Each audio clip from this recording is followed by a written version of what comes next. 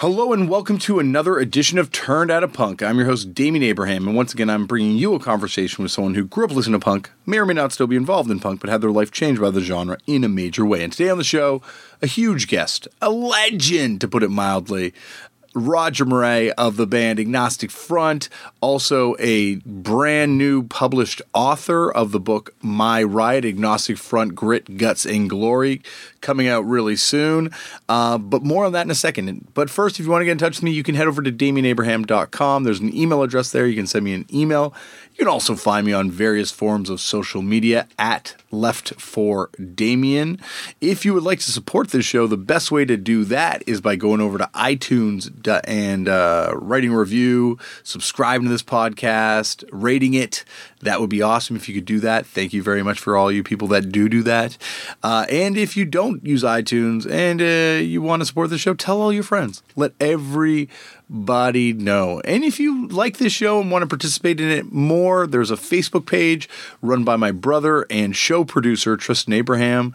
You go over there at facebook.com, you can find it. And if you don't use Facebook and you want to see some of that stuff, you can go over to turnedoutapunk.tumblr.com. There's a Tumblr page where we post some of that stuff up on as well. I gotta say also a huge thank you to the people at Vans and House of Vans for being so awesome and coming on board and sponsoring this podcast. Don't worry, I'm not going to ask you to fill any surveys. I'm not going to, you don't have to enter my promo code or anything like that. No, Vans just has given me the opportunity to kind of do this podcast now, upgrade my equipment, have whoever the heck I want on. So last week I had the singer of Five Knuckle Chuckle.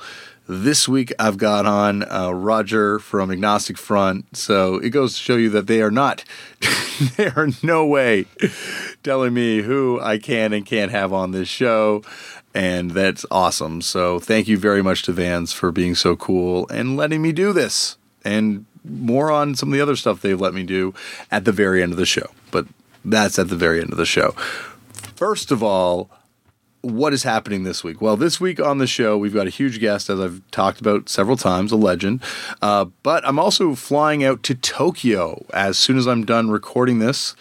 I'm going to finish packing my bag and then head out to the airport. And I'm going to go to Tokyo, Japan for 3 weeks to record more of this wrestling project that I've been kind of talking about off and on. Regular listeners to the show have heard me record these intros from all over the world, and I'm going to be probably recording some, well, I definitely will be recording some in Tokyo in the upcoming weeks, and hopefully recording some episodes there as well. I've got one kind of lined up that I'm pretty excited about, and I'm trying to line up some more, so if you're in Japan and want to hang out, hit me up, because I'm going to have some free time. I'm going to be working really hard. I just got my schedule, my call sheet for this trip. My God, is it exciting. There's awesome wrestling stuff on this thing. Oh, man. Woo.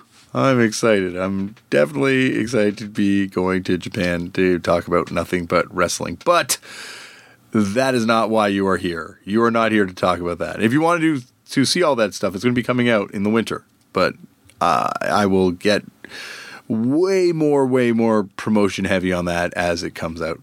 Or comes time for that thing to come out.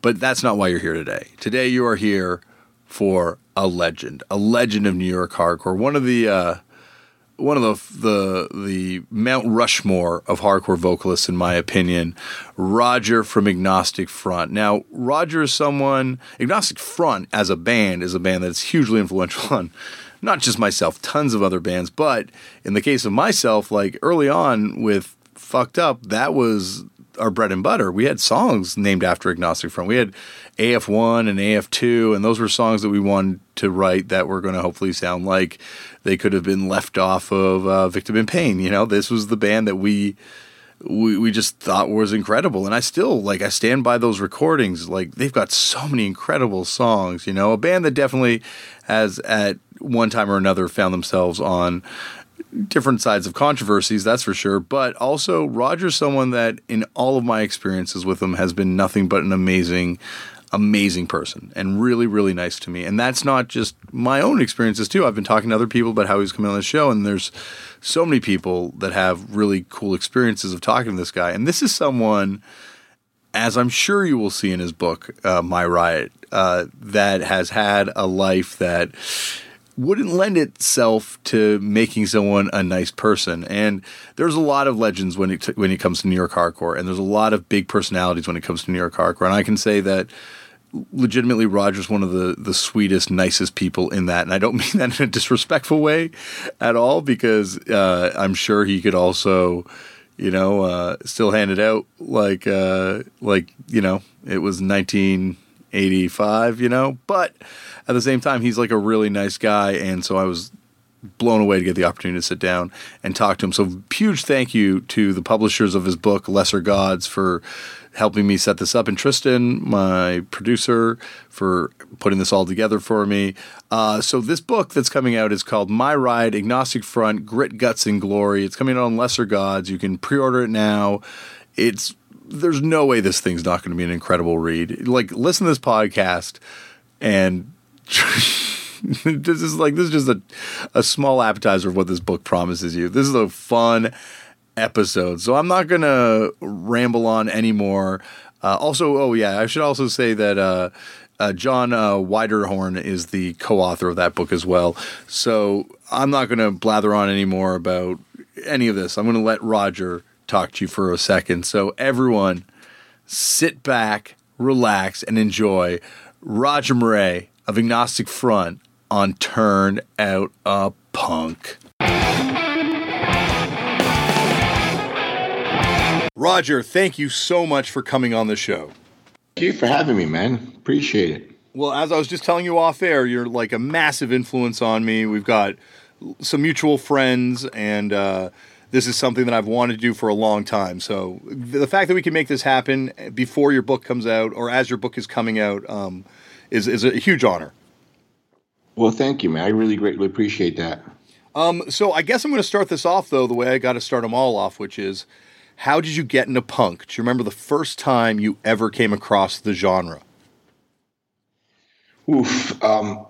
I would think the first time I ever came across it would be, I used to live in Passaic, New Jersey, and there was a place called the Capitol Theater, and they used to do shows there all the time, and we lived directly behind the theater, and at the time, I was living there with my stepdad, my brothers, my kid, my brother, not my kids, my brothers, my mom, and when a big concerts would come to shows, we would, my stepdad would make extra money, not a ton of money, of parking all cars in the backyard of the home we rented. You know what I mean? Yeah. It had like a driveway you go in, and you could park a good, maybe 10, 15 cars in there. And then we would sit on the fence, which faced direct back of the Capitol Theater. And just, if and only when there was doors open, you could see who was hanging out, what was going on, towards the backstage area or whatever. Mm-hmm. And on one of those nights, I figured it out a few years later, that the Clash was playing. And I remember all the Rastas being there, and that was more fascinating to me than the actual Clash was playing. The accents that the Rastafarians had and stuff like that, and I remember the band, but it didn't really kind of, because there were so many rock bands were playing back then, didn't kind of hit me. But I remember them being a little like, it was different. You know what I mean? Yeah, yeah. And then, let me shut this thing off. And then later on, maybe like another year or so later on, going to Florida and seeing my hanging out with my cousin, I got turned on to more like the like Blondie. Let me see what else. Oh, the Ramones. I think was the second album. Mm-hmm. And shit. That's kind of, I got turned on to that. And then coming back home again, we moved to Union City at the time. After Passaic, it was Patterson, Passaic, then Union City. Then my cousin Chuchi was full blown into it, and he got me more into really going to shows and stuff like that. We started going. We went to Max's like 3 times only. Towards the end, towards when they were about to close down, but still got to go there. Yeah, I just got to call one hardcore show there. I think it was the Beastie Boys and the Bad Brains, if I remember correctly. Wow. And then from there is where I learned that more. There were shows going on at the A7 Club too, because they started moving shows to the A7 Club, which is really pretty cool too. So just little stuff like word of mouth, and I found 171A, Rat Cage Records. And from there would be word of mouth where things are going. But right before that, there was also a pirate radio. I think it was called Noise the Show. It was Oi the Show, then turned to Noise the Show. and it was like a pirate radio. And you would hear all the bands I was familiar with, the classic band, all the Brit bands, your Circle Jerks, your Black Flag. And all of a sudden, he would play local stuff and got me into going to see local shows. That's how we found out about that Bad Brains show. And then it happened to be the Beastie Boys open. But that's how we found out about Fear was playing with the Young and the Useless at the Mug Club. Stuff like that. That's how we found out about those shows. I would go to shows in New Jersey with my cousin prior to the New York shows. Like we would go see the Misfits. We saw them a couple times. And AOD and all those other bands that were playing locally in the Jersey area, because we lived in Jersey. But it was a lot closer and easier for us to go to New York, because we all we had to do was just hop on the PATH train, because we lived on the other side of the Hudson. So it was easier for us to just hop on a train, hop on a bus to the PATH train in Jersey City, and then go across and then get out on 8th Street and walk all the way out towards the east side, and just go to the stores. It was a lot more adventurous and more fun for us than just trying to find somebody with a car that would take us to a show, in Hitville or something like that in New Jersey. You know what I mean? Yeah, it's always like, and this is coming from someone who's much more of an outsider, and looking at it from a distance, but it's always felt like there was like such a world apart from that New York hardcore scene versus that stuff in New Jersey that you were kind of talking about, like the Buy Our Records stuff, like with the exception of Mental Abuse and you guys kind of connecting, there didn't seem to be as much interaction as you'd expect being so close. I'll take that back. There was a ton of interaction. We played with almost all those. For instance, all the bands on, let me see, what label is that did the Shorecore, all those bands. Okay. Yeah, the, what label? The Worst. Yeah, the Mother Records. Yeah, Mother Records. Oh, they used to come and play 7 all the time with us, a lot of those bands. We played with just about almost all those bands, you know what I mean? Mm-hmm. And, of course, Mental Abuse and Bedlam and AOD and all that. But it was... My demographically, I mean, that's probably not even a damn word. Who knows? I was just closer. I was just, living in Union City, New Jersey, the opposite side of the Hudson. It's a lot easier. And being young and not unable to drive yet, it's so much easier to just jump on a bus to go to here and go across here. It was just a lot easier. But we used to before that, we all hung out, a lot of these early bands like the Cycles and all that stuff. We were all hanging out in Jersey and all that stuff. And there's a rehearsal space where all these bands would play, and that's where we hung out forever, being on the Jersey in North Bergen. And I remember getting calls from Dave from AOD, wanted to interview my first band, which was it the Cycles? No, it was pre-Cycles. It was pre-Cycles? Distorted Youth. Oh, Distorted Youth, of course, yeah. I played in Distorted Youth before the Psychos, and I played in Raybeez before Distorted Youth. So Raybeez was more like a Susie the Banshees type of band, and Distorted Youth had I was playing bass. Andre, remember Andre? 21 Gun Salute. What was the name of his band? I can't remember off the top of my head. The Press. Oh, are you familiar with the Press? The Oi band? Yeah, Andre was our singer. Dave was our drummer, and Elio Espana, who did almost everybody's tattoo in New York City, and mostly mine too, was the guitar player. And that was before the Cycles. Did that band record? But we never recorded nothing, man. Oh, that would be amazing to hear that. Almost everything we did was a cover. It was almost all Oi, obviously.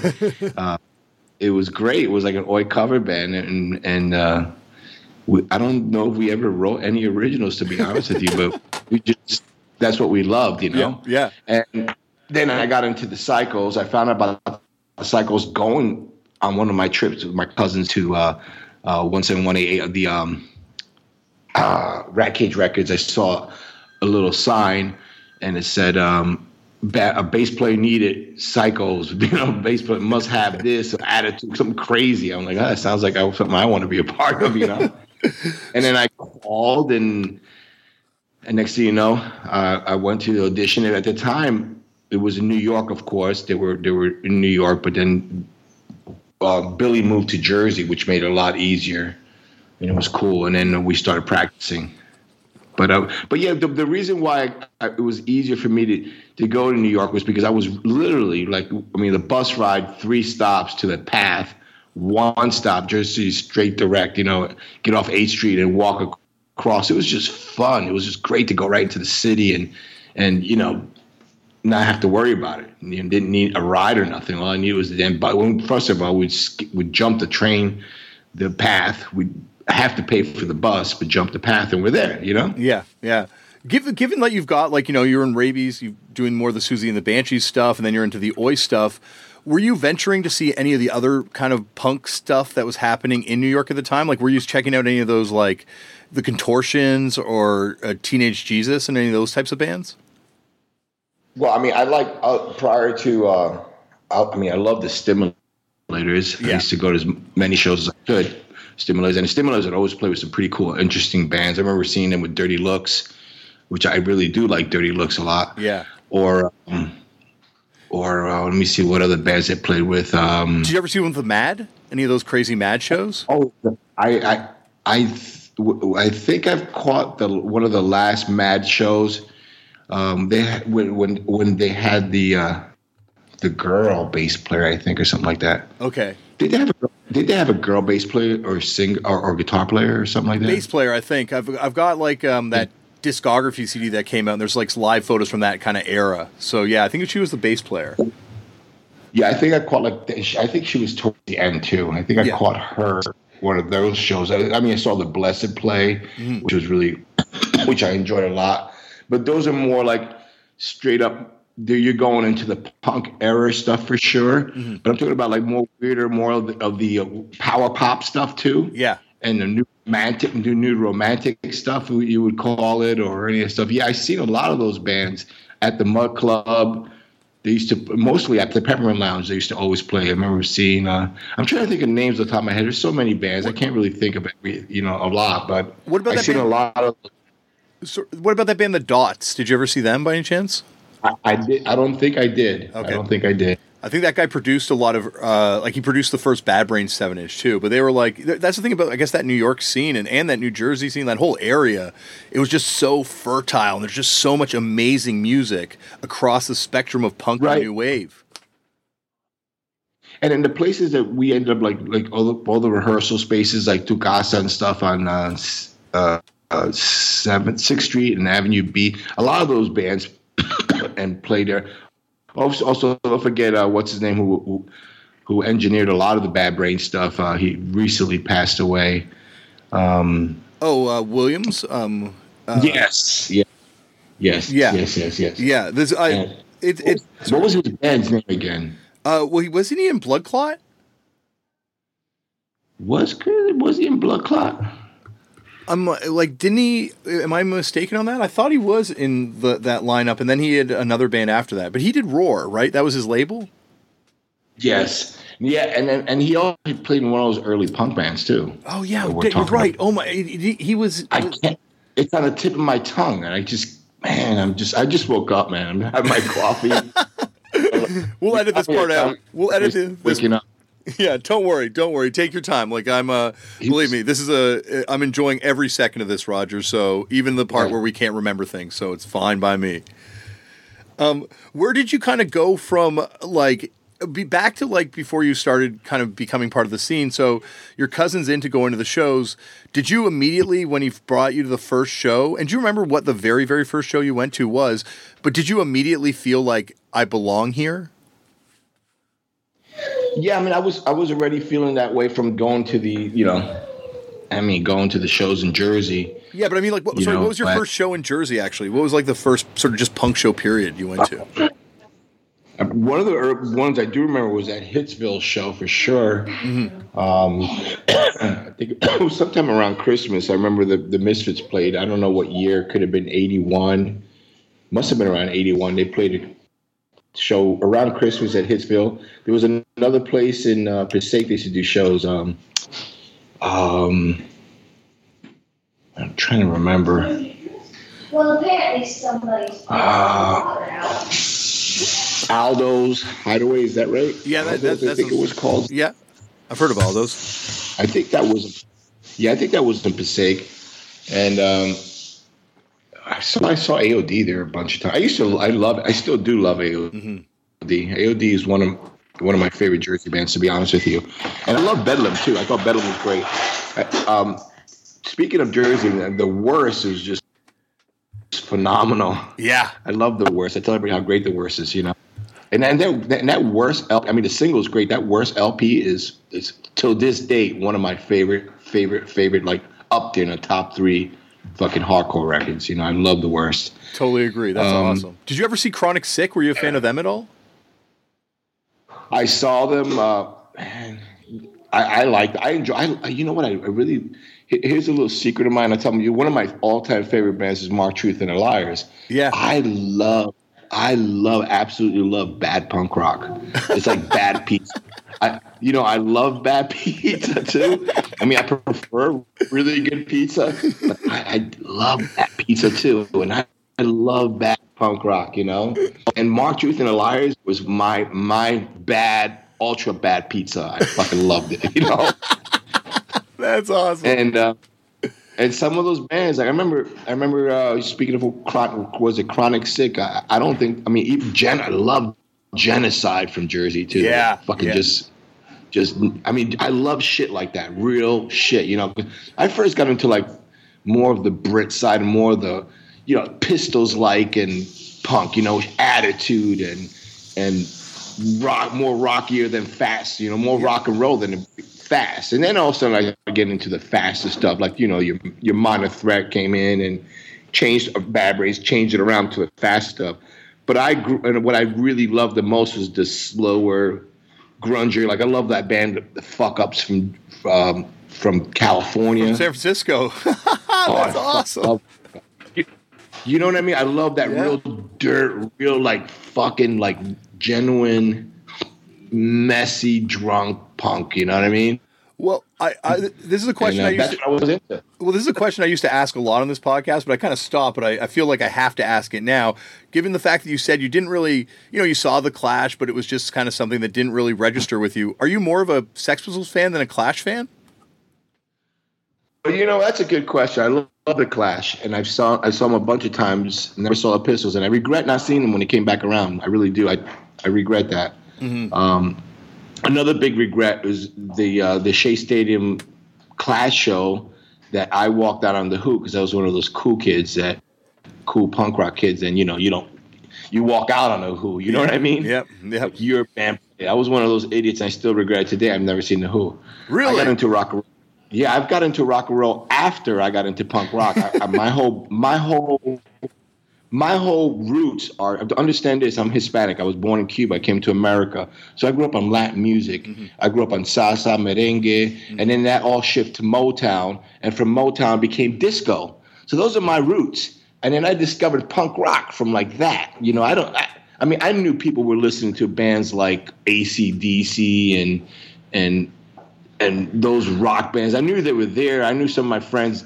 I remember going to my friend's house once, and he played an AC/DC record. But, at that time when he played me that AC/DC record, I thought the Sex Pistols was the best shit in the world, when I still do.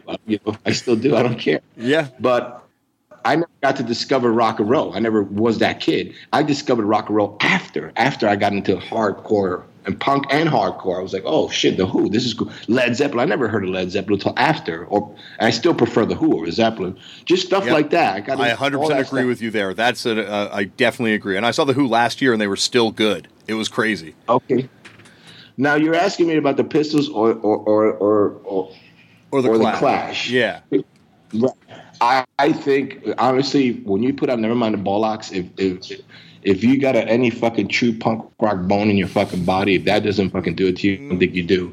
Nevermind the Bollocks has got to be the ultimate punk record. I know it's rock and roll, but guess what? It was punk rock. There's a term there, rock after punk. What do you expect? And most of those bands were doing that. Even the Clash, they were just good rock and roll bands. I love the Clash's Green album, of course. I love Give 'Em Enough Rope. And that was one of my favorite Clash records. When London Calling came out, it was a humongous disappointment to me and to a lot of my peers. We were like, what the fuck is this? Mm-hmm. It took me, I respect it now. I really do love London Calling. I could sit there and listen to the whole album. I'm like, wow, this is great. But I wasn't about musicianship or anything like that to me back then. It was about like, this didn't seem punk rock to me. You know what I mean? And I mean, it's really hard to pick one or the other. Mm-hmm. But I think I would have to go with the Pistols, man. I really do. I think that Nevermind the Bollocks is just ace. I couldn't agree more. You know, speaking of which, I got a great Nevermind the Bollocks story. Mm-hmm. A good friend of mine, Spacely, an old. I don't know if you're familiar with it. You probably won't. He's one of the old timers on the original punk scene in New York. Mm-hmm. He died. He passed away. He OD'd. They did a movie after him called Gringo. If you want to look it up, it was like one of the first. It was based on his life. And they had a huge mural of his face on St. Mark's, and wow. he was so happy when that came out. I was like, oh look, we were standing there looking at this mural. I'm like, wow, and I'm like, I guess this must be something popular or big, you know? It was just a mural of Spacely. Anyway, he used to get strung out and stuff, and he would sell his records and stuff. I remember on St. Mark's.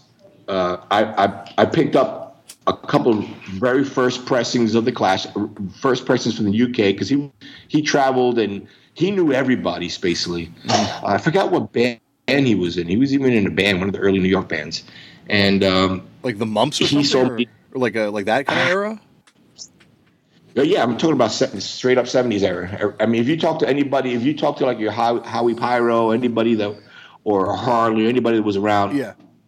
Pre-meet, you know, they'll know who the hell Spacely is, you know. Mm-hmm.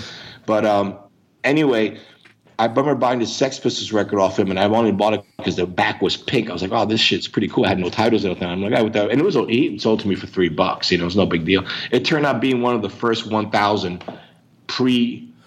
not the pre-main one, the pre-one, the ones that leaked with the A1, B1 matrix. Yeah. Oh, wow. That's crazy. I still have it in my collection, and I still have those Clash first pressings from him in my collection. And he was a good dude, man. You know, he just got strung out on stuff, you know, and like a lot of the early punks did. But that's just a memory of mine. Speaking of the Sex Pistols, well, like, you know, like talking about. Well, I guess I got to ask you now. Do you still collect records? Do you actively go collect stuff? I have a. I unfortunately went through a fire and I lost a lot of records, and then I have a lot of records I used to have, of course, still. Mm-hmm. And then once in a while I will because my shit is, a lot of my stuff got pretty much trashed, you know, traveling with it, and you know what I mean. When we played records, man, you know, back then. Yep. When we got a record, we played it. There was no such thing as record collecting, you know. Like, I mean, remember the first time I ever heard about record collecting was when Poison Idea put out that record Collectors are Pretentious Assholes. Yeah, I was like, and I didn't get it. I didn't get it then. I slowly get it, strongly get it today. You know what I mean? But we would get records. You know, we would play them, and you know how many bands gave me records? I have records from every band in New York City. I mean, they've given it to me. Some of them I've never even played. Like a lot of Warzone, a lot of Gorilla Biscuits. I got the Gorilla Biscuits' first demo tape that only like 5 were made. I just showed it recently to Civ. He goes, "You still got that?" I'm like, "Yeah, you gave it to me." He goes, I don't think anybody. I only made 5 of these. I don't think they ever exist anymore. I'm like, I got one, you know. Roger, you're giving all these record collectors heart palpitations right now. I've shown it to a few people. They're like, holy shit, they've never. I mean, Gorilla Biscuits is a big band you collect with, of course, and then let's putting all the other stuff aside. I mean, I've got everything from like the original first press, Bad Brains, with sleeves, with everything, and on. I do. I don't tell people a lot of my stuff. It's just my stuff. Yeah. But most importantly, I have everything AF, which is to me is the most important. I have the United Blood reels. I have the You still have those reels? Yeah, I have the master reels on a 1/4-inch tape, and then I have the mix that you take it from the masters and you mix it down to a 1/4-inch tape too. Mm-hmm. 2-track from 4-track to 2-track. I have those, and then I have the 1989 release when they retook it again from the master tapes and took it down again to 2. Mm-hmm. So I have 2 masters, the 83 and the 89, and I have the original release. And I have the test pressings from the 89. I have my acetates and test pressings from Victim Pain. I have my test pressings from everything from Victim Pain on. And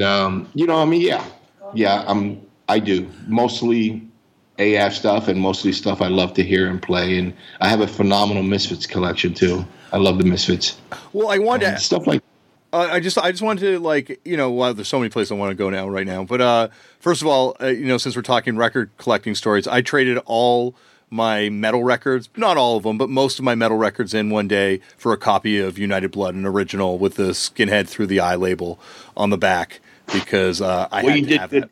Yeah. You did good, my friend. Oh, yeah. No, I had to have that more than I needed any Metallica record. I'll tell you that much.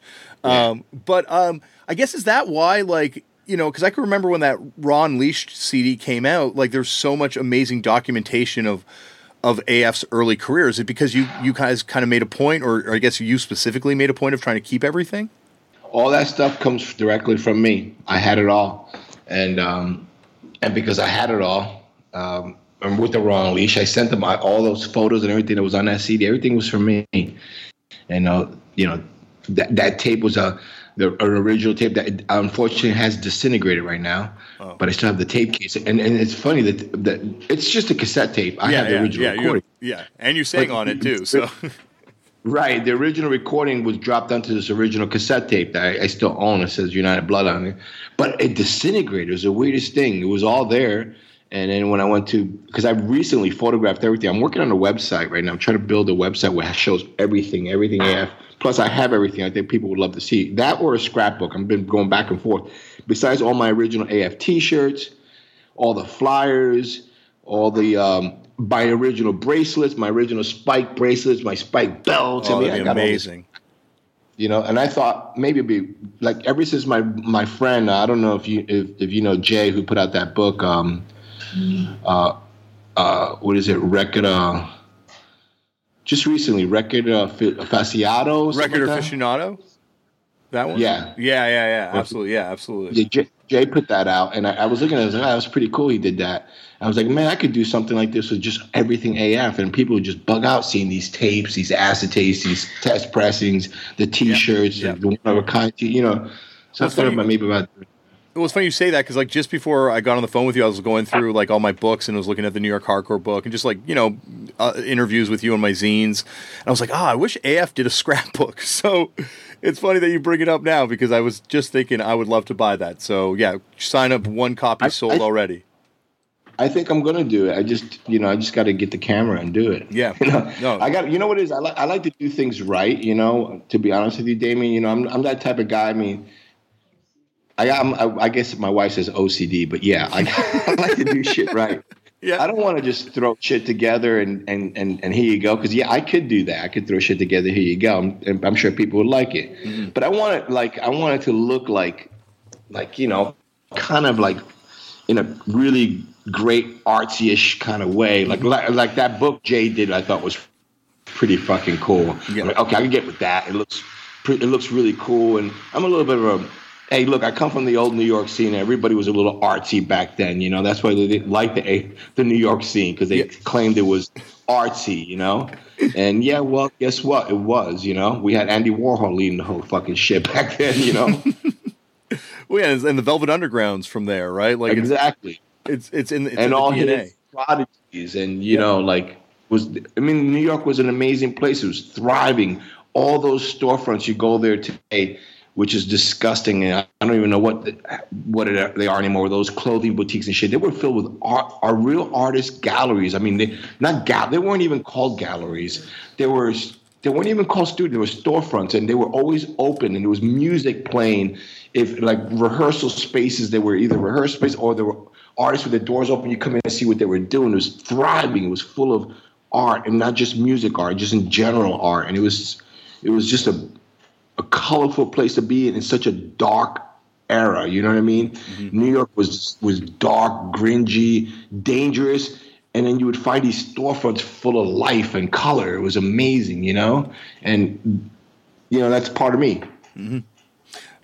It's funny because you hear about the New York punk scene, and you hear this a lot when people talk about, I guess it's become almost fabled at this point, but the rivalry between New York and Boston early on is that New York had much more of an arty scene. There was a lot more. It was just like a lot more open, and Boston was like a much more regressive kind of like monolithic kind of like this is the way we're looking at the world kind of scene. Is that a fair reading of it, or is that like a misreading?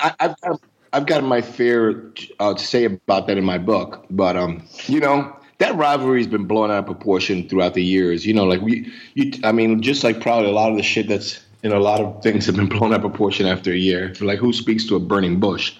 But anyway, yeah, speak to a burning bush today. Guess where that's going to get you? You tell me. Could you answer that for me, Damian? I think it might get you. If you were in the middle speaking right now to a burning bush, where would you end up? Either in some position in government or locked up. Or in a mental institution, right? Yeah, Exactly. Yeah. Okay, well, anyway, that's where I'm going with this. I mean, yeah, it got blown out of proportion, but it was genuine. It was real. Yeah. But it just had to be checked and had to be dealt with. There's people on both sides of the Boston and New York tough guys, Mm-hmm. But the thing was, I think what happened was being that New York was still so artsy and still full of, punk. I mean, come on, we had the Blondie, Talking Heads. We had so much shit going on there. Velvet Underground. These bands were still active, Mm-hmm. and still part of the scene, and humongous. And it was, like they said, thriving on the art and fashion. New York was the capital of art and fashion at the time, and most probably today too. Yep. And there was that little bit of jealousy, and of course, but there was also the younger generation, and they failed to think that there was the younger generation who was changing with your Minor Threats, your SSD Controls. I love SSD Control, one of my favorite bands. And they failed to think that these people do exist in other places like New York, and that's when they got checked. Mm-hmm. You know what I mean? And they had to be checked, and it was dealt with appropriately. I think the tip of the iceberg is when we went to go play in Boston, and then that they bought it to us. But we didn't go up there just us to play in Boston. It was us, Murphy's Law. I think Void played that show too. Wow. Faith. I can't remember if it was Faith or Void, one of the two. And I don't think they even got to play because all hell broke loose. It was a VHW hall. I'm trying to remember, so many memories. But Al Barr was at that show, and it's funny because in the very forward of my book, he tells a story, which is great because, I go ahead and tell my story later on, and his story just complements mine perfectly. I mean, see, this is what happened, Yeah. And, those guys thought they could handle shit, but we sicked our ladies on them. And, you don't hit ladies, And our ladies were tough, man. I'm telling you, they knocked out some dudes, man. They knocked out a prom. And then shit hit the feeling and shit, we had to do what we had to do. Yeah. But next time SSD Control came to play New York City, the first thing that Springa said was, "We're here to play for you, not against you." Mm-hmm. And Springa was always a cool dude. It just got out of control. The militant stuff got a little out of hand. And we in New York had this thing called the no edge. There was a straight edge. We had a no edge. There was nothing really straight edge about New York. We were just these wild kids living at crazy hours, staying up all night. So we had the X with the O. That was a no edge. Yeah. And the X is a straight edge. And people sometimes look at them, and the X is sideways. It isn't up and down like the Celtic cross and shit like that. Yeah. But people say, "Oh, look at these guys in New York had Celtic cross." No, that's no edge. You know what I mean? It's different. It's not up and down. And maybe one went up and down because it was put a marker or somebody put it on your hand, Yeah. But it's not. That's not the point of it, But that was what we had, and after everything was said and done, look, we all became like really close and really good friends. We played with Slapshot so many years.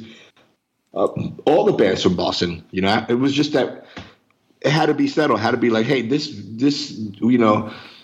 of course, that's what it was. This is what it is today. Either we come together, this is what hardcore is about, or we'll keep doing this, But it'll be like back and forth. You come to our area, we're going to deal with it. We go to you, you're going to deal with it. It doesn't make any sense. You know what I mean? Mm-hmm, mm-hmm. Yeah, and it all doesn't. Was there any other places that there were those issues? Like obviously Austin, Texas, and the Bad Brains had their issues, but it doesn't seem like anywhere but that brief moment in history where there was Boston and New York beef. It was just Boston and New York, and it got a little bit nasty towards the end. Like, I mean, you could hear the stories directly from DYS or SSD. Like it was like, they'd come to play a show and I don't know what they were thinking, man. We had some pretty reckless dudes here in New York, man. I don't know what they were thinking, but they were thinking, and it got handled, and then eventually that stopped. And we're all good friends, man. I mean, I gotta tell you, SSD Control is one of my absolute favorite bands, and influential. If it wasn't for Springa from SSD Control, and I say it all the time, he's my influence as a singer. Yeah. Him and I say Roger Daltrey from The Who because I like the way he swung his mic. Yep. And Springa to me was like, this is before I really got into singing. I was a bass player most of the time, and Springa to me was like, I loved his approach, everything, Well, where did that musical influence come from? Like, did you come from a musical family? Like, when you mentioned you played bass first on, like, was that just through punk, or were you playing instruments prior to getting into punk? No, I didn't play anything prior. My family, my father loved Mexican music, so he listened to a lot of Mexican music. But there's relatives in Cuba still that are musicians, and they love music, of course. But I'm self-taught bass player. I pretty much put on a Pretenders record or whatever the hell it was, and I played along to it, Yep. Shit like that, I'm a self-proclaimed Devo or whatever the fuck I wanted to put on. And I remember one of the easiest things. Yeah, you know what I mean. You get it. Yep. And then I don't know. I can't read music, and I know an A, B, C, D, and then I if you tell me B on this, I don't know what you're talking about. Let me just show me. Then okay, I know, and then I can find it on another somewhere else. So even when I was in prison, I played in a Latin band. Really? And it was La Fuerza Latina. We had a band. And I joined the band because I wanted to get the strings to tattoo,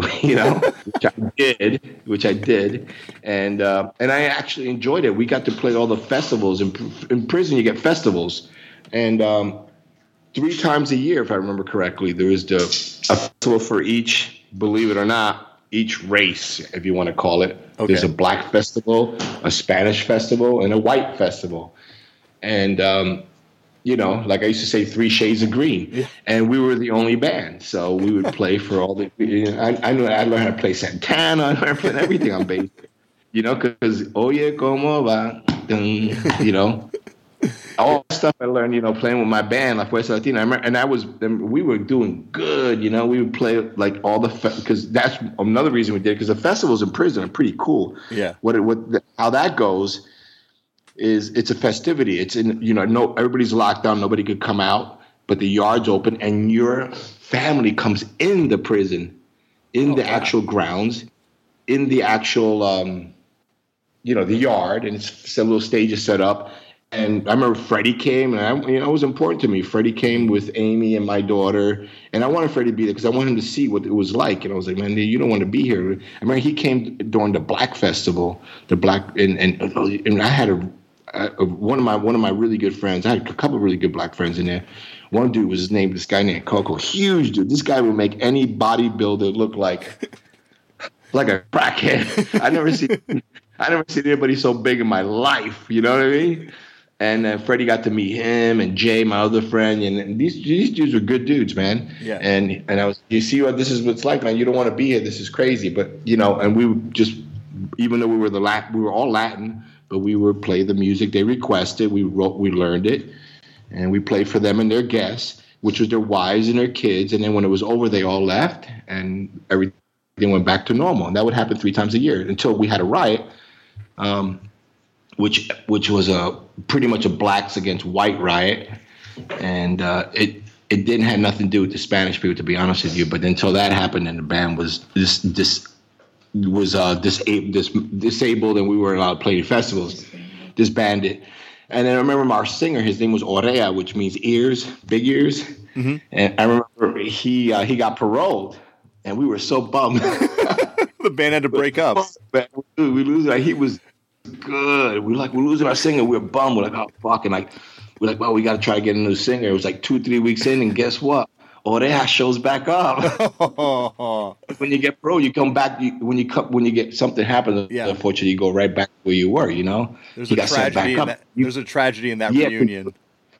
Yeah, because you go to a correctional facility. Here comes Orea. He's so excited to see us, and we're like, fuck, the band's back together. You know, it's so fun. These people are just. They can't be out there, man. But, we had a good time with the band. We even got we got to the point of they let us have clothing, and they let us have these really tacky, like something like you see like some tacky ass band from the 60s where, like polyester, like blue wavish. I mean, I wish you could have taken a picture of this stuff. It would have been hilarious. Nobody would have, and really, the band was called La Fuerza Latina, the Latin Force. Yeah. No, and unfortunately, we never recorded nothing either. Well, I was gonna say this is like the great lost chapter of your recording career that never happened. Unfortunately, this is, but that's still like. But I guess like going back in time, what was it like then? Because you're like.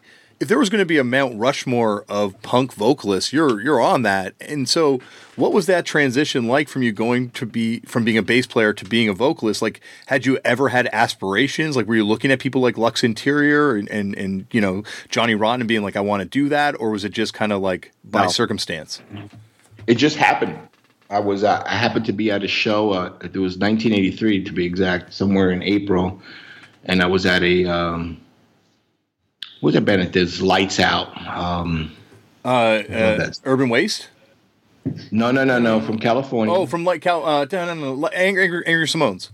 Angry Simones, yeah. Yeah, sorry. Angry Simones at Great Gildersleeves. And prior to that day, earlier, I went to St. Mark's Place and I decided to shave my mohawk. I used to have a mohawk, Mm-hmm. And that's all. I'd shave my mohawk. I would go to these shows and stuff, and people knew who I was from the Psychos and stuff like that. But once I shaved my head, I was so socially accepted into the inside more group. The people that really didn't like that, some of them used to, Billy Psycho used to get beat up all the time, but he loved it. I think he was becoming a fucking maniac. He would love to go inside and get his nose broken and come back out bleeding. He'd say, this is great. I'm like, dude, you just, he was out of his mind. It's funny because when John Joseph was on the podcast, he talked about Billy getting beaten up all the time. Like, it seems like you said, like it may be something that he wanted to happen to him after a certain point. Yeah. Billy used to get beat up all the time, especially when in the early days of the Cycles, and probably later on, who knows. But then I shaved my head and I went to the Angry Small show, and then I was doing my thing, jumping in the pit, going nuts, and I got approached by Raybeez and Adam. They're like, hey, you want to? And Vinny was there too. Hey, you want to sing in my band? And I was like, looking at them. I'm like, are these guys for real? Like, I'm not a singer. I knew the band. Yeah. And Vinny Vinny loved seeing the Cycles. And Vinny's like, yeah, join the band. Come to our practice. And I was thinking, last time I saw him, they had Jimmy the Russian singer. I was like, I didn't know what was going on. And then I was with my girlfriend at the time. Her name was Chessie, and I was like, she was there for the whole thing too. She's hearing the conversation. She goes, you should do it. And I'm like, but I'm not a singer. I sang with the Cycles and played bass. So did Stu. Played guitar. We didn't have a singer back then. And then we eventually got we had a whole bunch of crazy people audition for us, but we eventually got Steve to sing. Yeah. But it wasn't my thing. I was always hiding behind a bass. You get it? Mm-hmm, mm-hmm. And then my girlfriend talked me into it. So I went, and the rest is history. But the funny thing about it is that there was a rule, and I didn't know about this rule till I joined, of course, and I was in. And Raybeez rules was no girlfriends. Your hair had to be shaved, and there was one more rule. I'm trying to think about it. I can't remember. I have to get to my book. But anyway, so then I had to break up my girlfriend. She was so fucking upset. So you asked, told me to do it. So I broke up with her. It was great. And then it's spite years later when Adam left around Christmas, I remember, and then spitefully she started dating him, which I didn't really care, you know. Yeah. I had a girlfriend anyway, no matter what, but I guess he didn't want no serious girlfriends. Raybeez is nuts, you know. Either way you put him, who was serious at fucking 17, 18 years old, you know. Anyway, you know. But like, I guess that's the thing is like that kind of like you guys became the band, like you guys put out a 7-inch, like you did so much that I guess that like that kind of focus and drive early on kind of set the course. Well, you know what I was I mean, it was phenomenal bands in New York. I don't have to tell you, you know your history. Mm-hmm. I think the difference was with us, and it was even from the beginning, before I joined the band, there was something special about Agnostic. With John Watson, the original lineup, Diego, Robbie Crick Crash, and Vinny, there was always something special. It was, you know what, they were really the New York hardcore scene, the start of it, of the real, you know, what was going on in New York City centrally, not borderly. You know, there was, of course, it was Murphy's Law, Urban Wasted. A lot of these bands were from Queens or Brooklyn, but this is a band that was New York based, New York City, you know what I mean? Mm-hmm. And there was something special about that band always, you know? And it was, and you could see, like I always say that one famous show in Camden, New Jersey, which featured, if you remember that show, was Minor Threat, SS Decontrol, Agnostic Front, Flag Democracy, I believe. Yeah. I went to the show with those Psychos. We went there to support our team. It was basically the best of hardcore at the time. All the A teams is the way I looked at it. And we drove all the way from New York to support Agnostic Front. That was our team, you know what I mean? Like and they were picked for that, you know what I mean? There was a lot of other bands they could have picked, but for some reason, Agnostic Front was the band that was really represented New York City. And so before I joined, it was always that, you know, it was always that. It was really a strong, connected New York City band, and then, you know, those were always our values and our thing anyway. And we were always genuine and straight up and honest with people. I think that carried a long ways. I think people want to be, kind of associate to something that feels genuine and real. And I think they always caught that with Agnostic Front. That I mean, I'm not saying the other bands didn't have it, but for some reason we were like one of the first. Besides, Kraut was like the first big New York band, if you want to say hardcore, but it was mostly punk. And you know, I'll tell everybody, till this date, Victim in Pain to me is a punk record. You know, that term, a hardcore punk record, that term started separating kind of right around then. Even Minor Threat, all those Minor Threat records are punk records. They were punk records to us. Then all of a sudden, I'm sure if you ask Ian McKay, he'll probably tell you, yeah, those are all punk records. And eventually, the terminology really started getting split, hardcore and punk, you know. But back then, it was just hardcore punk, you know. And like I would say, you could argue that I think Victim in Pain is that point. You know, like obviously that's a hardcore punk record, but after that, like the idea, and I was going to ask you, is this the point where New York shifts? Like when, you know, obviously the 7-inch is out before this, but like at Victim in Pain, when you guys are like the band that you became, you know, is that where it be kind of like that old scene that you were talking about, that old punk scene in New York kind of fades away and it becomes that New York hardcore scene? I almost think so. I almost agree with you on that. I remember playing one show that was strictly in my mind and strong till date. We were playing a show at the Rock Hotel on Jane Street it was Kraut and Agnostic Front. I forgot who were the openers. I think maybe the Psychos played that show too. Okay, I think I've seen a flyer for that maybe. Yeah, because I played both, I think. Oh, wow. I played bass and I played Agnostic Front for that one too.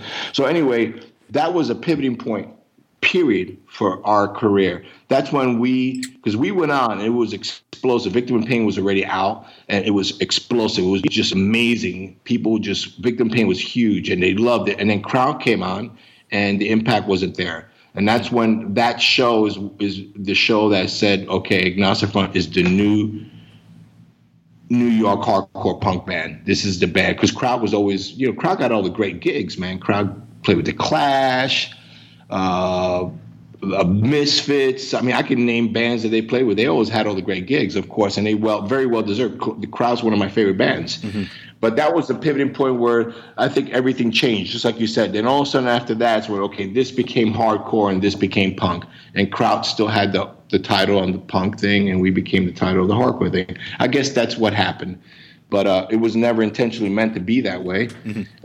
I always thought it was just a hardcore punk record. I never look at it as, it's a hardcore record. But I guess people do now. I don't know what to say anymore, But all the bands back then, to me, were just hardcore punk bands, Well, I think to me it's like the apex of hardcore punk, and that's why it becomes kind of ushers in the next era. Like that is like a flawless LP. Like that is a perfect record in any genre. Well, I wouldn't say flawless. There's a lot of out of tune going on. but that's what makes it perfect, is because it's so raw. And like you were saying, there's an authenticity to AF and to New York hardcore that, like you guys were living it. It's captured on that record, man. It really is. Mm-hmm, mm-hmm. That fucking...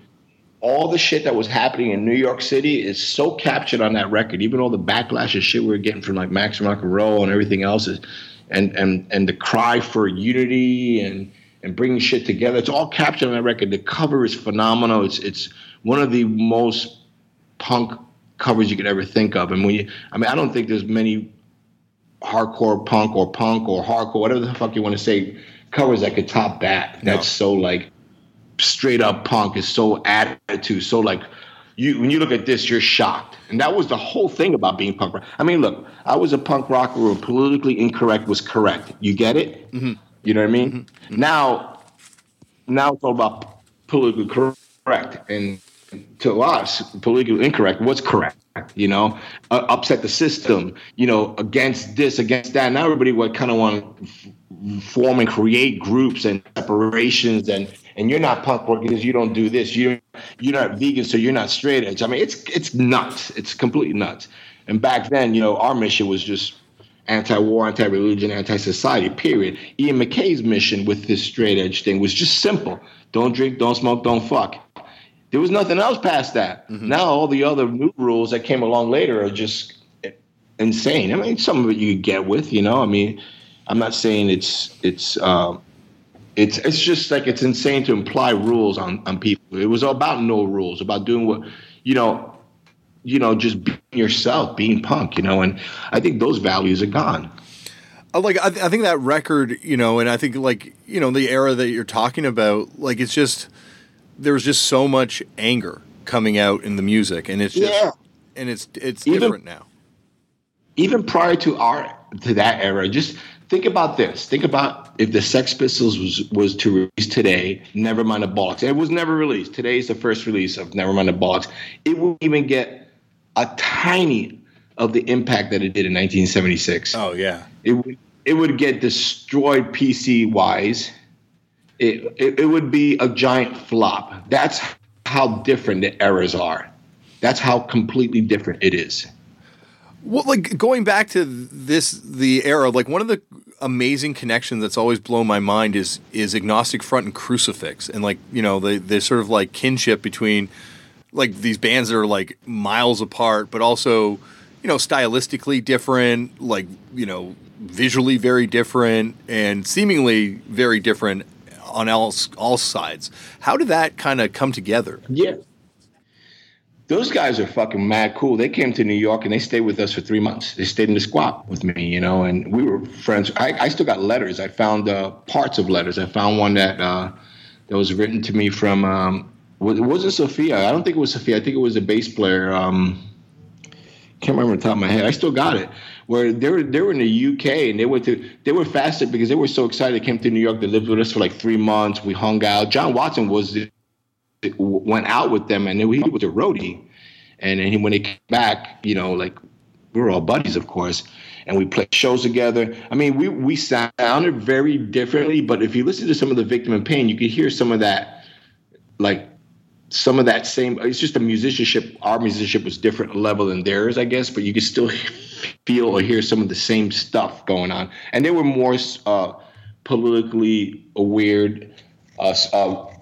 were politically aware stuff with their lyrics and stuff. We were more socially politically aware. But anyway, this is a really good story because then they went from New York. They went to the UK, and their biggest dream and their fantasy was to go live on the Crass farm, which they went for like a half a year or something like that, and play shows with Crass in the UK. It was like their dream. Wow. So then they're writing us back all the stories saying how much of a nightmare, how they hate it. And they came back, they're like, oh, we'll never do that shit again. And they were so more connected with what we were about than what all that whole really turning point with Crass was starting to turn everything to a very more PC style. And they didn't want anything to do with that, even though they started from that. They're like, well, that's too much, like, man, they don't even know how to enjoy life. These guys are like farming weird shit. They're like, man, New York City, this is great. Let's go get a beer, let's go have fun, They took all the punk out of it, you know what I mean? And I still got some of those letters, man. And you guys did like one tour with them, or was it more than the one? We never did a tour with Crucifix. Oh, I thought you guys did. Oh, was it just a couple shows then? One show at CBG. This is all you'll ever see. Wow, that's crazy. I thought it was more than that. No, and I you know what's really cool too, Damian? I've kept all the you've seen that flyer. It's a classic flyer. Yeah. It's Vinny the Unity flyer. Right, Vinny and Joey Nails, and that was. I have the mock up to that. Oh, that's so awesome. It's incredible if you see the creation. Later on when we hang up, give me your information. I'll send it to you. Oh, I'd love to see that. Like, holy shit. Like the original, and then what it looks like. I mean, the mock-up. I have the mock-up of a lot of our flyers. I told you, I kept everything. Yeah. You think I'm nuts, but I guess I am nuts. Well, where did that come from? Where did that, like, no, but like that's like, because I think that need to archive stuff is, obviously hugely important and much more recognized now. But back then, you're like one of the few. I'd say you and Ian Mackay are some of the few people that kept everything. Yeah, I've kept. In fact, I even had some stuff that was that was mock up for Whipping Boy shows and stuff. I just sent it recently to Eugene and stuff. And I've got about Whipping Boy. Where was that in New York? Well, Eugene used to hung out in the New York scene. Always said he would come out and hang out with us, and whatever.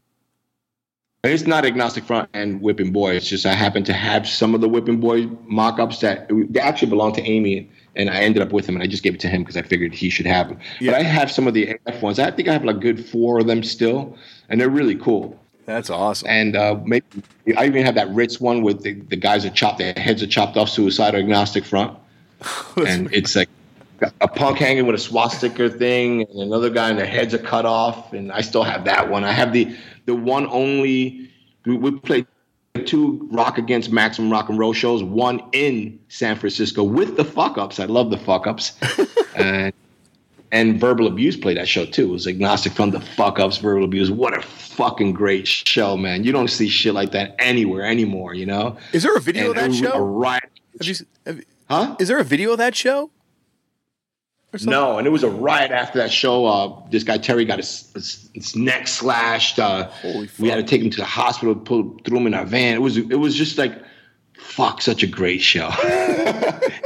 It was mixed with everything you would want when you go see an early Agnostic Front show. It was so good. Oh. But anyway, I had the mock-up of the New York City version of that show, and it had like it was Rock Against Max Rock and Roll, and it has like the swastika on it, but it was a guy crucified to a swastika, and it's supposed to be Timmy Yohannan crucified to the swastika, kind of,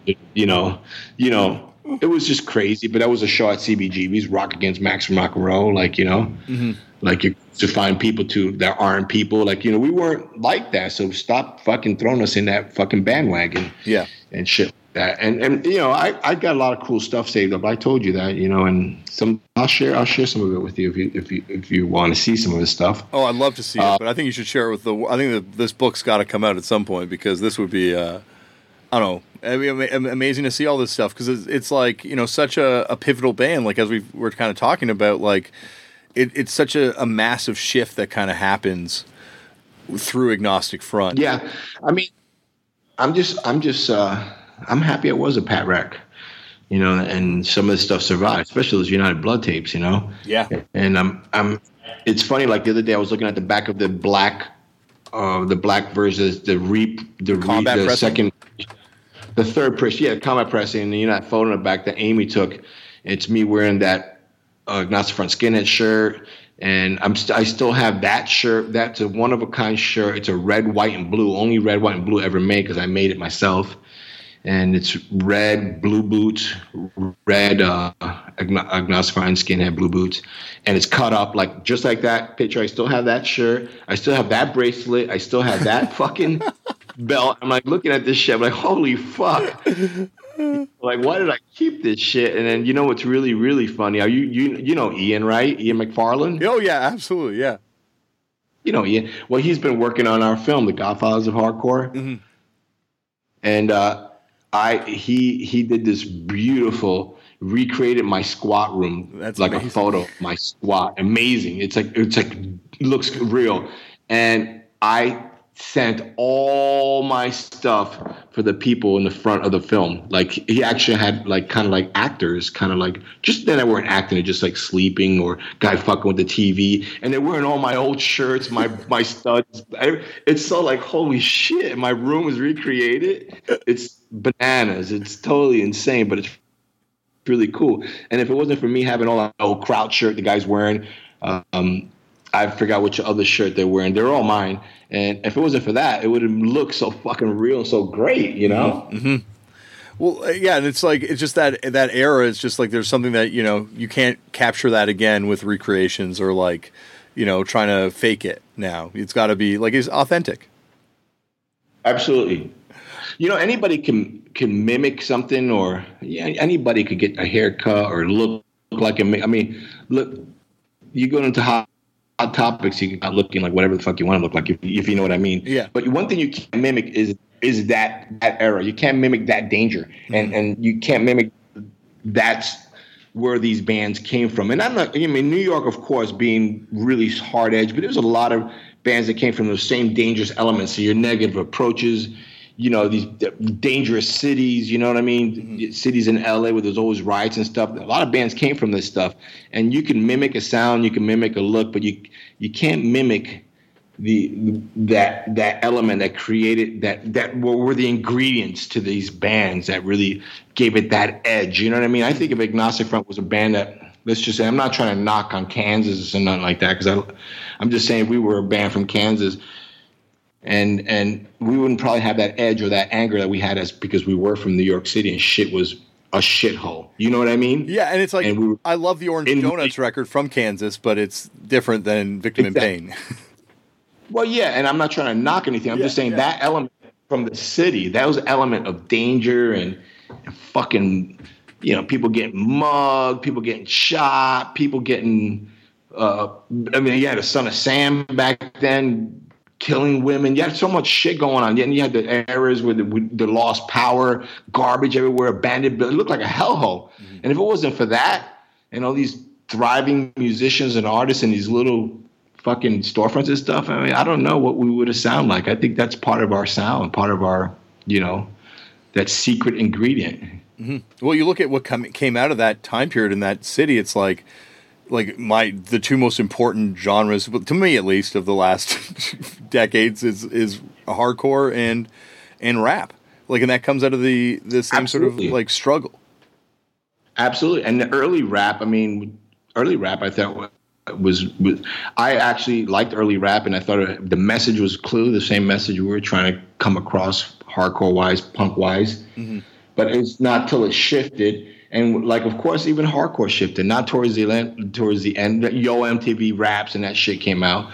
That it started to get all gangster and stuff. And that's when I lost it. I'm like, you know what? It's not what KRS-One was saying to me. You know, mm-hmm. It's just lost that. Like, I don't really care about the gangster stuff and this stuff. I mean, I just, you know, it doesn't have the message it was initially set to be. And I think a lot of that happened with punk and hardcore anyway too.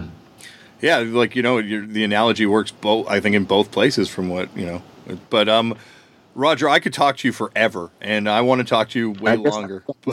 2. I want to do a part 2, definitely. But one thing before you go, because of this nature of this podcast, I got to ask you about one thing that's always boggled my mind, which AF was involved in, and that's that Matthew Barney film. How did AF wind up in that film? Matthew Barney is a huge Agnostic front fan, and from the early days, and his 2 favorite bands is Agnostic Front, Decontrol. Wow. Decontrol was supposed to play, and I guess he's also he grew up in that era where there was the beef, Boston, New York beef, and he's from that. Matthew Barney's an early punk hardcore kid, and a guy kind of era guy, Yeah. And Decontrol was supposed to be the other band, and they obviously Springa and Al decided not to do it. Really a week before. Wow. And Matthew was going nuts. He was trying to, oh my God, what should I do? And I remember we were in the middle of a tour. He flew us in for that stuff twice. Because there was 2 different scenes. He flew us in twice. He had the whole Guggenheim Museum. We did that live. Everything's done live. Everything happening is live. Him climbing all those things is live. It was insane. It was completely insane. And he wrapped that Chrysler building live. That's not computing. There's no computer bullshit in this thing. Mm-hmm. He wrapped top of the fucking building. You know what I mean? Who the hell does that? Matthew Barney. He's got a lot of clout and a lot of respect in the art world, and in the film world, and in that artsy film world. And he doesn't, obviously, he only makes 1 or 2 copies and he sells them for billions of dollars, and that's it. But that's who, and he was at the time also going out. He's also with Bjork. He has a child with Bjork. Mm-hmm. And he would come to our shows and people would bother, obviously because of Bjork, they would all come around and we couldn't put him in any more. I remember the one show at Wetlands, we had Bjork and Matthew Barney in the by the soundboard because it was just a little too crazy. But Decontrol decided not to do it. And with a week's worth of time, I suggested Murphy's Law, Jimmy, and I know he would do it. And it was great. It worked out. Murphy's Law was one of his other favorite bands. And it turned out to be us and Murphy's Law. It's the total crazy Masonic thing that he was doing and out of sequence. He didn't do them like 1, 2, 3, and 4 or 5 or 4, whatever they have. He did like 3 and then 2, or he just did them out of sequence. But that was part of the way he was doing it. Mm-hmm. It was bizarre. It was even bizarre to watch because it's like watching a movie with no sound for literally almost 3 hours. It's crazy to watch. Oh, and that car that crushed in the end, all the interior parts of that car that was crushed in the end, he gave to me, and I ended up throwing my 32 Hot Rod Coupe. Oh, really? Yeah. So your car is now worth billions of dollars theoretically because you can now resell it as a piece of art. I never thought about that. Now you're making me feel bad because I sold it. It's in Italy. We'll buy it back from the guy. Buy it back from the guy now before the podcast Well, comes none of you are going to broadcast this. Now I don't have the chance. I'll edit it out. Don't worry. We can edit this part out if you want. No, it's my brother. And one of my Rumblers brothers in Italy has it. So he changed it all up anyway. Okay. Well, make sure not to get rid of those parts in particular. Yeah. Well, I think that like you're talking about, and it kind of brings this whole thing full circle. Like that's that art in the DNA of New York punk that is still there, and like people that seeing you guys in a Matthew Barney film was one of the most shocking things I think I've ever witnessed in a movie theater. But it makes perfect sense in a weird way. Yeah, I mean it was definitely weird. I have photos of that session. It was pretty cool photos, like us with just weird photos. I still kept those. Like I said, I kept everything. Awesome. Well, Roger, please, can we do a part 2 at some point? Because we barely scratched the surface in this one. We could definitely do a part 2, but I'd like to mention that the book is definitely coming out August 29th. I'm excited about it, and it's a weird thing for me. It's a first for me. It's been a long way in the works. Started this thing back in 1999. It's been. I'm glad it's finally done. I'm glad that John kind of helped me finish it, which I'm really excited about. And all the people are lesser gods. It went through like 2 or 3 different edits. I lost 21 pages or 27 pages in the edits, but it's okay. Maybe a second edition I could throw in a couple more things. They wanted to keep it more readable and more. Grab your attention. You don't want to put it down, which I think they did, which was great. And I'm happy that it's weird because I put myself out there, and anybody that knows me knows I'm a very reserved guy. I've always been kind of an introverted, reserved guy. So here I am putting myself out. But I really did this, just so you know, Damian, I really did this basically for my children and my children's children, just so they could get a better understanding who their dad, grandpa was, and our struggles as an immigrant in this country, and everything I did for them to have a better life, I guess, because my children don't know what it's like to grow up in a squat or in those elements or those dangers, or eat pigeons and just live like that, Mm-hmm. And I think it's all important for them to share later on in their lives. I mean, there's some stuff that unfortunately is drug abuse and stuff like that, but it's a story, and I'm glad that it's finally going to be out. I'm excited, and Lesser Gods is the publishers that publishers have put the book out. You should always, if you want to hear about it or interested in buying, I think lessergods.com, they have a website. I'm on Instagram, that Roger Miret, Mm-hmm. AF Facebook. It would also be we're posting some links to it, as well as I will be on my own Instagram, Roger Miret. And it'll be available everywhere soon. Anywhere I go in the country, or I'm playing shows, if anybody shows up with the book and want me to tag it up, I sure will. You know what I mean? And thank you for the support for all the years. Well, no, I as any book that comes out about music, this is the one that I want to read most, because I think, like you said, you're not someone that puts yourself out there a lot, and I think you've got an interesting perspective in the sense that you're one of these people that changed the face of this music in so many ways, and to hear what it was like firsthand, in your own words, I can't wait to read this book. I'm going to demolish it. Well, thank you. When we did our 25-year anniversary for our Victim in Pain record, it was very, very special to us. The whole lineup play. I don't know if you remember that. That was 10 years ago. Mm-hmm. Finally, the Village Voice gave us the credit we actually deserved. And I was like, finally, they gave us a single-page spread, and they claimed in their – because they used to always attack us too, Yeah. They claimed in their writing that Victim in Pain is probably one of the, if any, the most important, crucial and record in New York hardcore punk ever. It changed music, everything, and that was like, wow, okay, finally some real recognition for something well deserved that we have deserved forever. If you read about all these books on history and punk and all that stuff, it always kind of starts with the Pistols, the Clash, and again, of course, you're throwing the Bad Brains, very well deserved, and then it jumps to Nirvana. Like, what the fuck? What? Mm-hmm. This should have happened between there, and they seem to not want to give recognition to what recognition is due. And when the Village Voice did that, especially home base, I was like, wow, that meant a lot to me. Well, and it's funny because it's amazing that it was so ignored for so long, because there wouldn't have been any of that grunge stuff had it not been for, like Chris Novoselic wears an SSD shirt, like if it hadn't been for like hardcore, there wouldn't have been any grunge. There wouldn't be alternative music. Like there's so many of those people that have roots back, like Jay Mascis being in Deep Wound, like all these like connections, like the one wouldn't exist without the other. Exactly. Deep Wound is a great 7. I have 7-inch. It's a phenomenal 7-inch. Really? That's awesome. Did you ever see them live or no?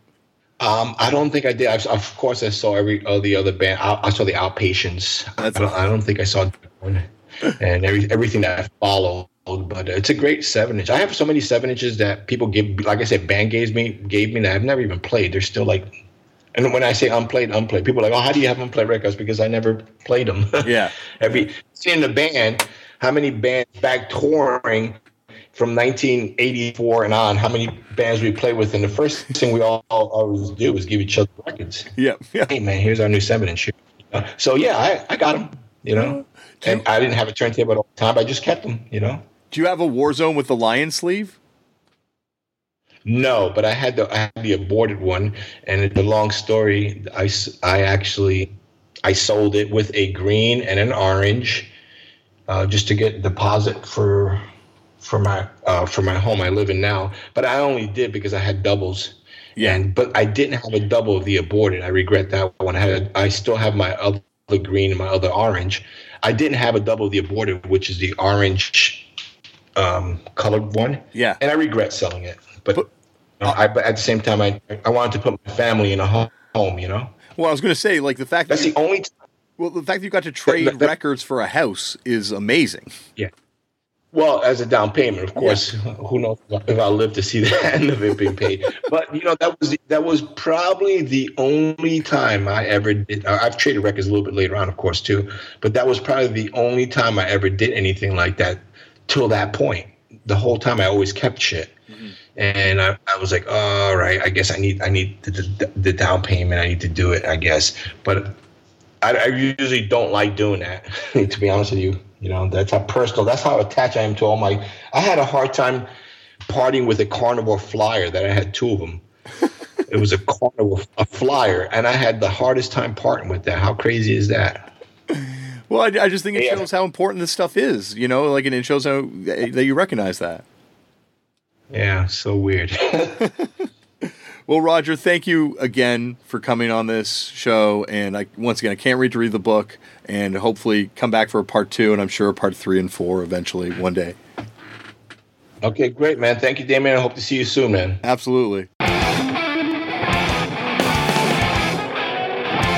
Thank you, Roger, for coming on the show. Now, you heard it there. Roger's going to be back for more parts because there's a lot more to get to. I don't think we got much past Victim in Pain at all. You know, so we're going to have Roger back for some more parts in the future. And yeah, that was a great opportunity. Thank you very much again to the fine folks at Lesser Gods for setting that up. My Ride, Agnostic Front, Grit, Guts, and Glory is coming out this month. So grab that book. I'm definitely grabbing it. I cannot wait. And that is by Roger, of course, and John Widerhorn. So that is coming out for you. Pick it up. Pick it up, pick it up. And speaking of picking up, next week on the show, we are picking up one hell of an episode. Thank you once again to the fine folks at Vans and the great people at House of Vans and my buddy Chuck and Brooke. I got to go back to Chicago for another House of Vans show, this time featuring the, transcendently good, I'm going to say, like a band that I was a fan of, you know, definitely appreciated, but my God, am I a convert now having seen them live, featuring Tim Kinsella of the Legends, Cap in Jazz, who I got to see that night, and it was one of my top 10 concerts I think I've ever seen. They were an incredible live band that was just, God, woo. I'll get more into that next week. Also, my buddies, Aiko and Atiba, the Blackouts, are also on the show. 2 of the coolest people in the world. And I'm not just saying that because they're nice. I mean, like, literally 2 of the coolest people in the world. And I think you could actually quantify that and like, chart it out. And these guys would be, you know, right up there at the top of the list. You'll hear all about it next week on the show. It's a really awesome, live, fun show at the House of Vans. This is once again why I love Vans so much for doing this, because I got to go and do this thing and then you get to hear it, you know, and it didn't require me to lose tons of money like on that Turn Out a Punk live tour, you know. I just got to go and do it. And so hopefully I'll be getting to do more and bring this thing to you in the near future. But what is happening in the immediate future is next week on the show, Tim and the Blackouts will be on the podcast, and it is a fun episode. Well, that is it. I got to pack my bags for Japan. Thank you once again to everyone, Roger, Tristan, all of you for listening. Vans, definitely a huge thank you to the people at Vans and Vans for helping me out with this show. And I guess that's it. I guess I'm gonna see you next week. Go out there and make your own culture, because you know, you can't even imagine where it might take you. I've had a pretty incredible week of that being bore out to me. So, you know, from Chicago to Japan, go out there and make your own culture, because you never know what's going to happen. Thank you everyone for listening, and I will see you next week from Japan.